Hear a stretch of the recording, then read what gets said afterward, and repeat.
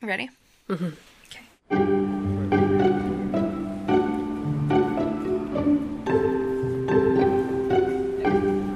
Hello and welcome to The Gallery Gap, a podcast that examines equity and inequity in museums, exhibitions, collections, and programming. I'm Claire. I'm Melissa. It's hard to believe the 2017 is coming to an end already. Your favorite memory from the year? Probably still the Guerrilla Girls. You? Yes, definitely the Guerrilla Girls, and I'd say working on the Gallery Gap in general, it's definitely been a passion project, and for you too, I know. Beyond that, I do want to celebrate that the Figgy has made some amazing acquisitions this year. Months ago, I think I mentioned the purchase of a Helen Lundberg landscape. Now, proudly hanging near it are artworks by Louise Nevelson and Grace Hardigan, both recently acquired and put on view just this month. And we just purchased two, count them two. One, two. Sculptures by the amazing Vanessa German. So the current weenie count in that gallery, 60% of the works are by women artists. Bam. I was going to clap, but I decided that might be too loud. So excellent, as it should be. And as we close out our first season of The Gallery Gap, we are excited to share a very special 3-part series that celebrates the institution that inspired The Gallery Gap's creation, the National Museum of Women in the Arts, or NMWA, located in Washington, D.C. Loyal listeners will recall that the Gallery Gap began last March, National Women's History Month, after a call to action from NMWA asking if members of the public could name, without hesitation, 5 women artists. Claire had just brought the Guerrilla Girls to our community, so when we were invited to participate in NMWA's #5WomenArtists campaign, we were primed and ready. Now, nearly 1 year later, it seems only fitting that we turn back to the National Museum of Women in the Arts, especially since they're celebrating their 30th anniversary this year. As part of that celebration, NMWA is featuring the landmark exhibition Magnetic Fields, Expanding American Abstraction 1960s to Today, which was organized by the Kemper Museum of Contemporary Art in Kansas City, Missouri, and is now on view in D.C. until January 21st, 2018. Magnetic Fields is the first exhibition to focus solely on the visual vocabularies of Black women artists working in abstraction. Its curation allows space for under-recognized artist works to breathe, enter a dialogue with one another, and be considered within the larger historical context of abstract art. Magnetic Fields provides the perfect moment for us to delve into the National Museum of Women in the Arts founding and mission and its 30-year history that brings us to today. The final 3 episodes of our season will focus on just that. In this episode, we'll explore the museum's history and hear from NMWA's director, Susan Fisher Sterling, as she reflects on the past 30 years and looks to the future. In the next episode, we'll dig into NMWA's collections, exhibitions, and programs with Associate Curator Ginny Traynor and Director of Public Programs Melanie Douglas. This will lead us to the final episode of the series and the season, a journey into the exhibition Magnetic Fields with an interview by one of its co-curators, Melissa Messina. So to get us started, NMWA's mission statement reads, "The National Museum of Women in the Arts brings recognition to the achievements of women artists of all periods and nationalities by exhibiting, preserving, acquiring, and researching art by women and by teaching the public about their accomplishments." Really, the NMWA is the only museum in the world that is wholly dedicated to championing women through the arts. The story of how NMWA came to be is worth taking a moment to tell. Soon-to-be museum founders Wilhelmina Cole Holliday and her husband, Wallace F. Holliday, were traveling through Europe in the 1960s, and they found themselves taken by a 17th century still-life Flemish painter, Clara Peters. In looking for information on Peters, they realized that H.W. Jansen's History of Art, the definitive art history text at the time, included nothing on Peters and, in fact, nothing about any women artists, period. Shortly after, the Hollidays began collecting artworks by women artists. It's their collection that would eventually establish the museum's founding collection, and in 1981, NMWA was incorporated as a private, non-profit museum, and it opened its doors to the public in 1987. As we mentioned, this year marks its 30th anniversary, and over the past 3 decades, NMWA has grown in physical space and collection holdings and has continued to further its mission of establishing equity for women artists. One of the many things that impresses us about the NMWA is their initiative Women, Arts, and Social Change, which features programs such as Fresh Talk. Fresh Talk provides space for discourse on what it means to champion women through the arts through conversations with interdisciplinary thought leaders and innovators around varied and diverse topics. We'll hear more about this program and others in the next episode. But for us to move forward, we must first take a step back to the beginning. And we were fortunate for the opportunity to speak with Susan Fisher Sterling, who's been the director at NMWA since 2008. Susan's history with NMWA goes back much further than that, though. She joined the staff in 1988 as an associate curator and was from there promoted first to curator of modern and contemporary art, then to chief curator and eventually deputy director before becoming executive director. Susan was kind enough to share her thoughts on a range of topics, starting with the museum's founding. We all at the museum believe that our founder, Wilhelmina Cole Holliday, and her husband, Wally, it really is their genius and their purpose that we carry with us today. Mrs. Holliday, I believe, knew the power of art, and she knew the importance of women in art and in the world. She really did see things differently. And that, in some ways, turned the art world on its ear because she knew that reinserting women into the history of art and championing contemporary women artists was going to be against the grain, and it would go against the grain. But she felt that that was really important, and I believe that Wally, her husband, who really suggested to her at one point early in their, when they were talking about collecting women artists, that maybe the reason why you didn't see a lot of women artists is, what was it? I think he said when she asked him once about Clara Peters and why she wasn't better known, I think he said something like, well, maybe it was because she was a woman. And so I think as a couple collecting, when they came to collect women artists, they really understood that there was a gap or a lack or a loss. And so I think that together, and always she in the forefront, she wanted to bring women artists into the mainstream. And then by creating the museum, she signaled what we consider a major cultural shift in our thinking. She set out to create a physical space where women artists could fully participate in and shape the cultural conversation. And so in a very real way, that was her social cause. I always think of Mrs. Holliday as exercising what in diplomatic circles would be called soft power. And so we continue to speak to the soft power that art possesses to foster change and offer up new possibilities. So it was a new way of seeing the world of art that initially got a lot of, we heard a lot of comments. The museum was none too popular early on, but obviously its day has come. We were intrigued by Susan's statement about the initial negative response to NMWA's founding, and if any of it came from women.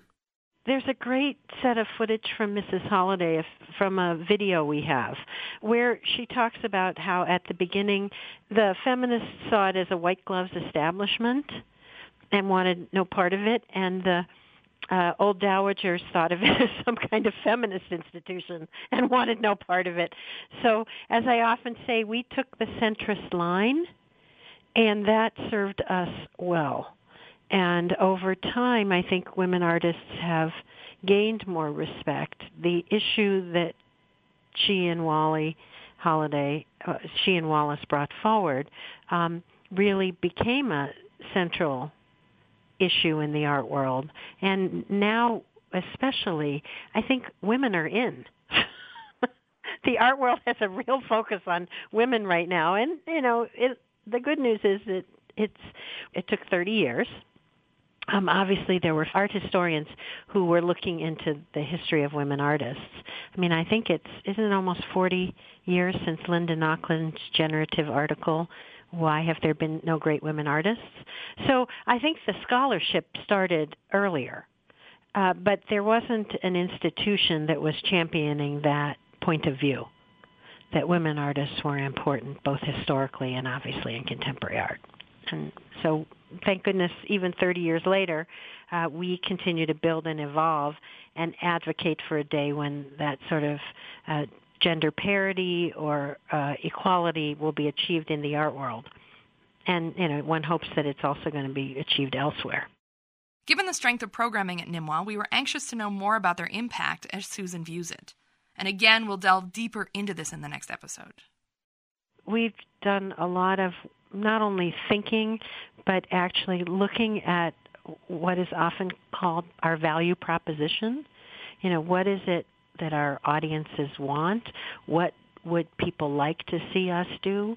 What would our closest allies, who are mostly women, what would they want from a museum of women in the arts?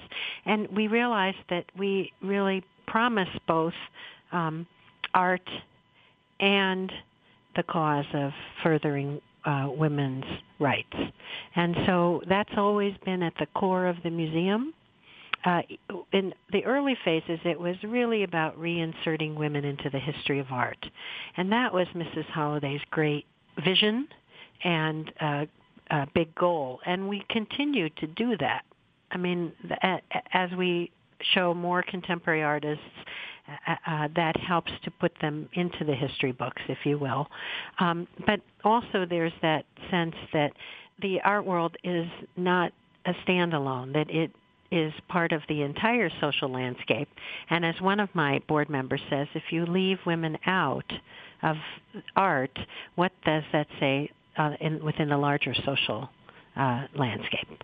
And so the Women Arts and Social Change programming, or the Fresh Talk series, the signature programs, there are different partnerships with other arts organizations, really helps to continue to foreground great women and attach them to, and make them, also helps them be important within and be recognized for their creativity in other disciplines as well. That sort of pairing is important. AAMD, museums still seem to carry the public's trust. And so we want to be able to do that and also really champion women in and through the arts. And we want to do that in ways that are innovative enough to engage audiences we already have, but also new and younger audiences. So we're doing all kinds of things. Our conversations with artists, Magnetic Field is a good example, our exhibition program. We really try to look at what we do holistically. And I hope that we're still seen as the site of discussion where different points of view can be discussed, and there's less, I don't want to call it less tension, but that there's more attention paid in a civil way. I think we're the holders of civil society, and I feel that there are not that many places that do that now. We asked Susan to share any key moments in the museum's history that have really stood out to her as moments of excellence and growth. As I went from curator to director over the last set of years, I think that there are different moments in each sector, if you will, of the museum's life. I certainly think that the early gift of the Frida Kahlo from Claire Booth Luce was a really important moment early on in the museum's history when Mrs. Luce gave that work to Mrs. Holliday. And then heading forward to 30 years, Mrs. Holliday gave us a Louise Bourgeois spider, which potentially has the opportunity to become just as iconic as the Kahlo is for us, because the Kahlo is the only one in a public collection here in Washington.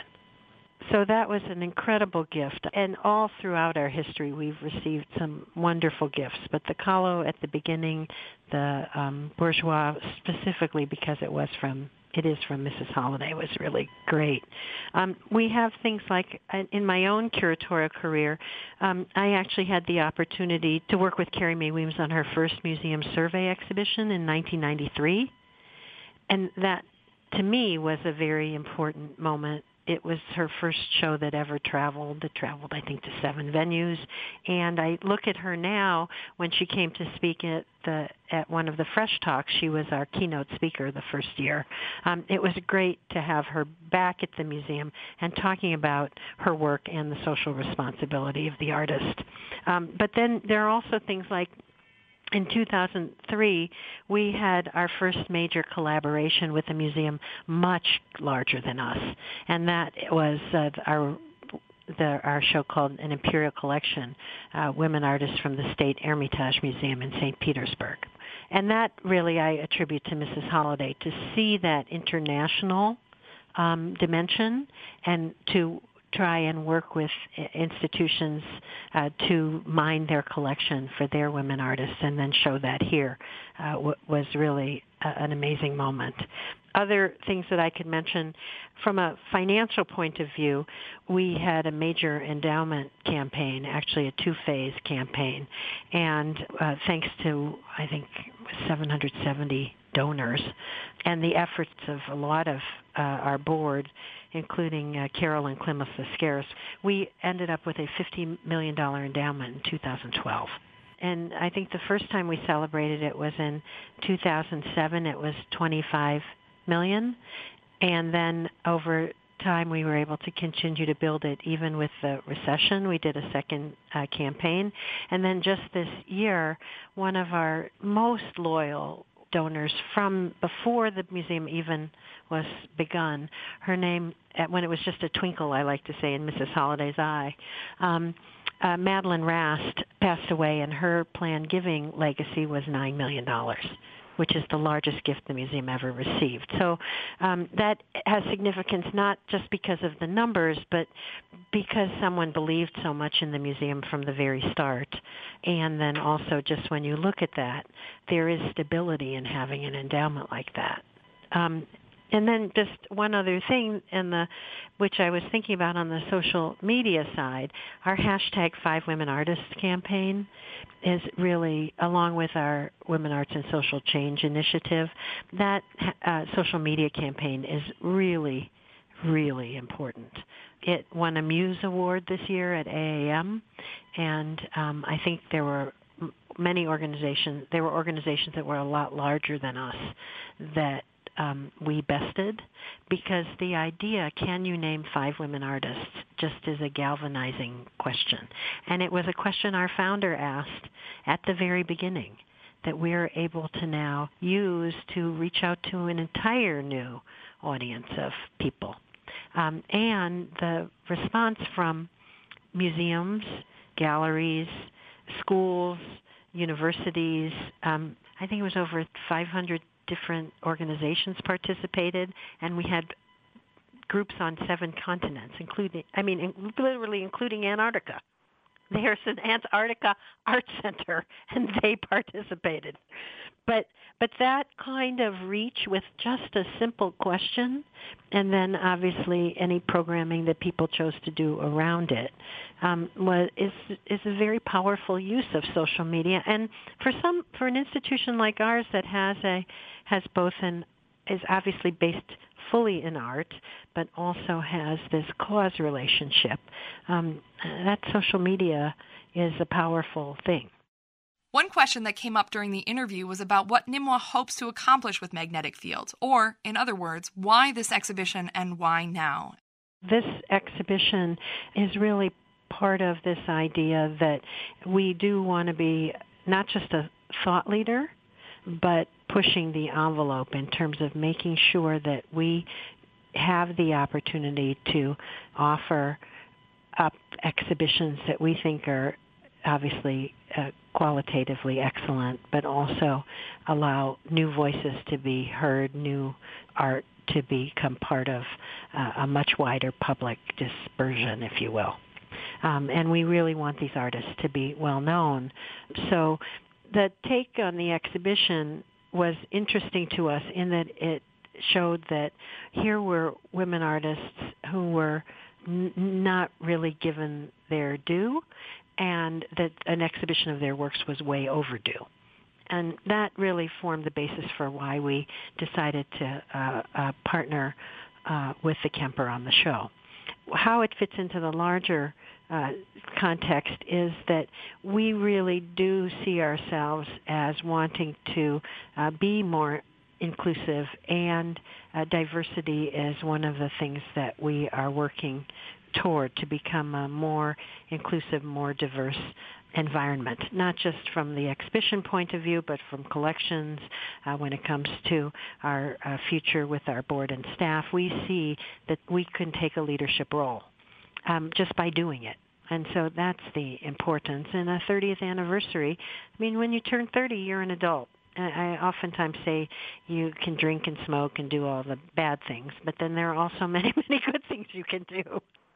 And this is one of the good things. In some ways, for us, it's patently obvious. As the interview came to a close, we asked Susan for any final thoughts she'd like to share.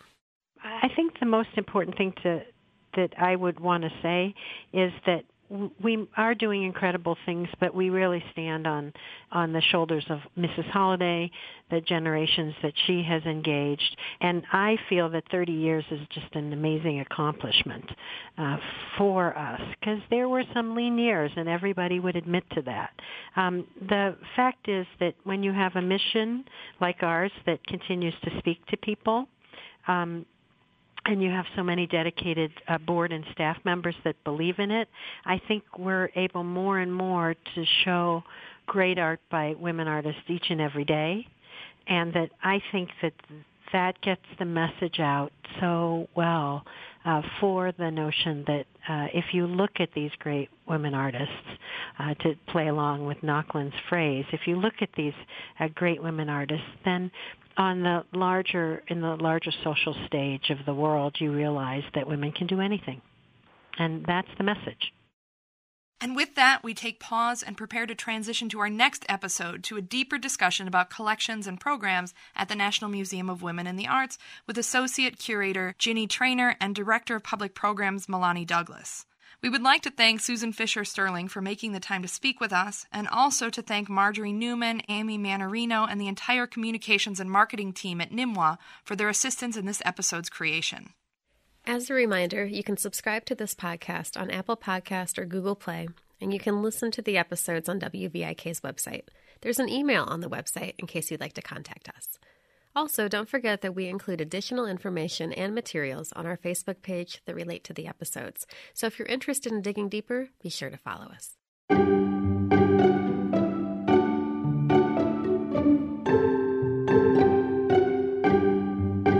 And as always, thank you to the Augustana Teaching Museum of Art, the Figge Art Museum, and WVIK for your continued support of this project.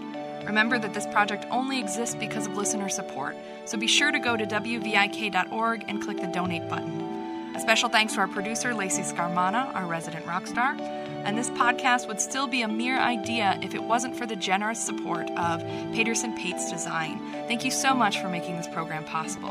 Last but not least, thank you to all our listeners. Until next time.